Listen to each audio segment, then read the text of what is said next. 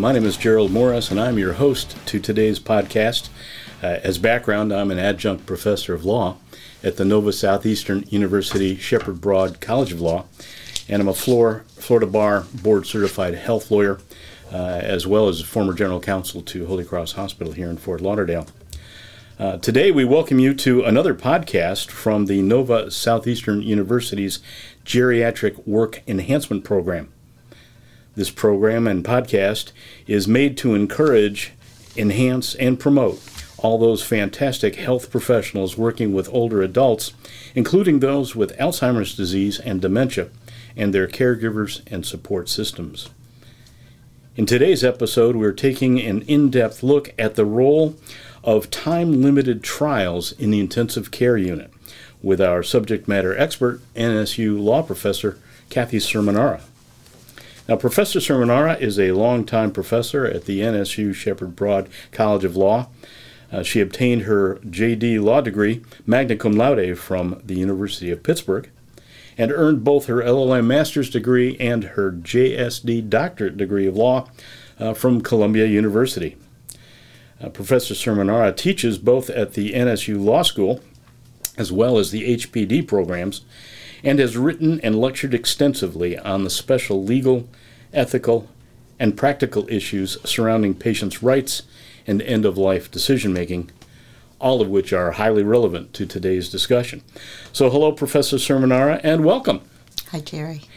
Can we start by having you tell us why this topic is important to those who provide care to geriatric patients or manage the affairs of older adults? This topic is incredibly important to anyone who provides care to a geriatric person or another older adult who is facing serious healthcare issues. Being in the intensive care unit is incredibly frightening and confusing and complex when you think of it through the eyes of the patient and the patient's family.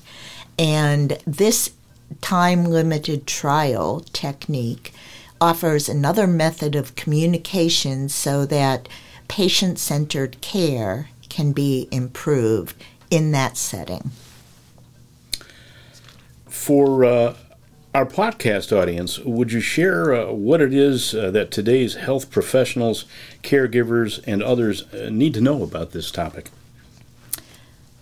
Sure. Time-limited trials are a form of communicating with a family about a patient, with the patient there if the patient has decision-making capacity, and of course, in the absence of the patient, potentially if the patient does not have decision-making capacity. It's probably a technique that many of the listeners have incorporated already into their practice in some way.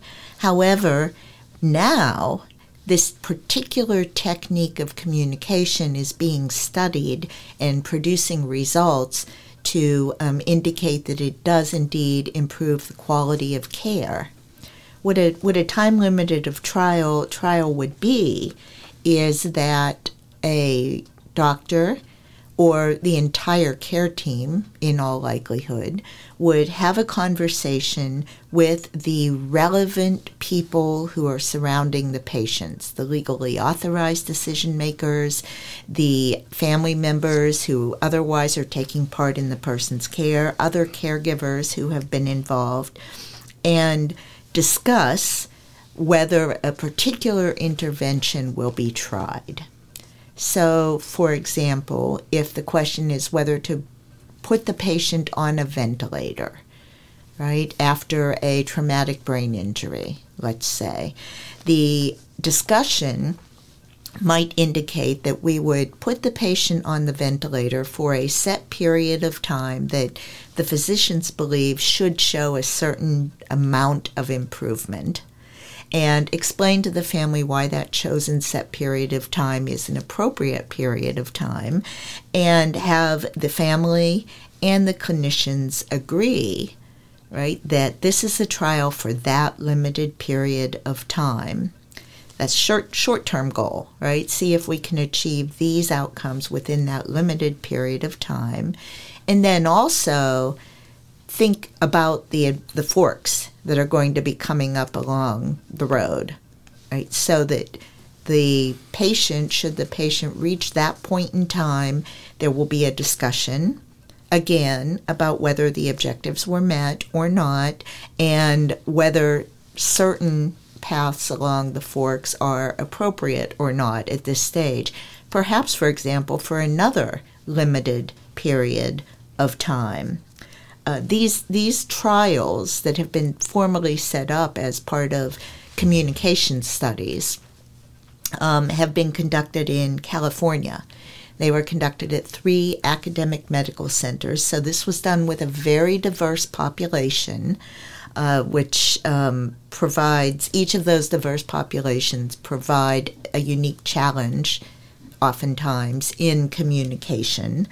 And what had happened was that there was a pre-survey and a post-survey about patient preferences, about what patients believed, right, that would be happening, about if they had capacity, about family members, right, beliefs about what the patient's preferences were, and the patient's and the family's satisfaction with the way in which they were being listened to and communicated with.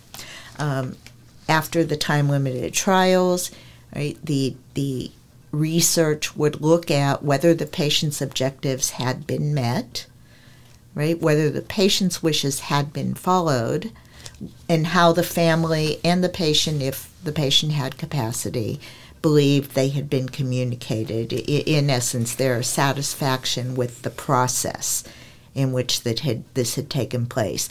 Part of that is actually probably based on procedural justice research, which says that if you play a role in decision-making, or if you have a chance to tell your story, you will be more satisfied with the result if you feel as if you were listened to and had the opportunity to express those preferences and understand why those preferences might not have been able to be honored.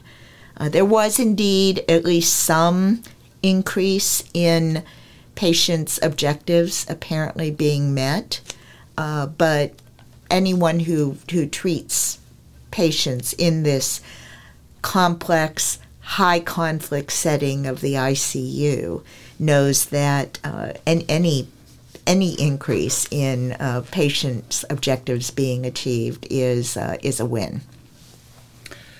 Going forward, Professor, how do you see this as benefiting healthcare involving geriatric patients, and specifically perhaps reducing conflicts in and among family members who are having to make extremely difficult decisions under terrible circumstances, and or the communication difficulty that can arise between family members and their representatives and their healthcare professionals? I think that one of the major communication difficulties has to do with uncertainty, right? Medicine is no more certain than any of the other sciences where we are pursuing results, and those results may occur, maybe they should occur, but they may not occur. And communicating that uncertainty, especially to a family that may have preconceived beliefs about what should be happening, can be extremely difficult. So these regular structured meetings, right, can help integrate that acknowledgement of uncertainty into the discussion. And so managing that uncertainty becomes a little bit easier, right, as you are going through a series of conversations. It allows the clinicians to narrow the range of possible outcomes as time goes on and basically titrate that bad news over time, if it's bad news. In terms of clinical care, education, and resources, Professor, what do you suggest that interested parties can do in furtherance of this important subject?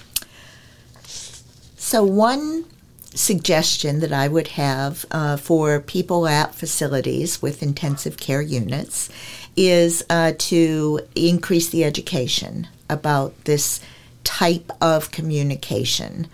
We all recognize that communication is crucial to patient-centered care.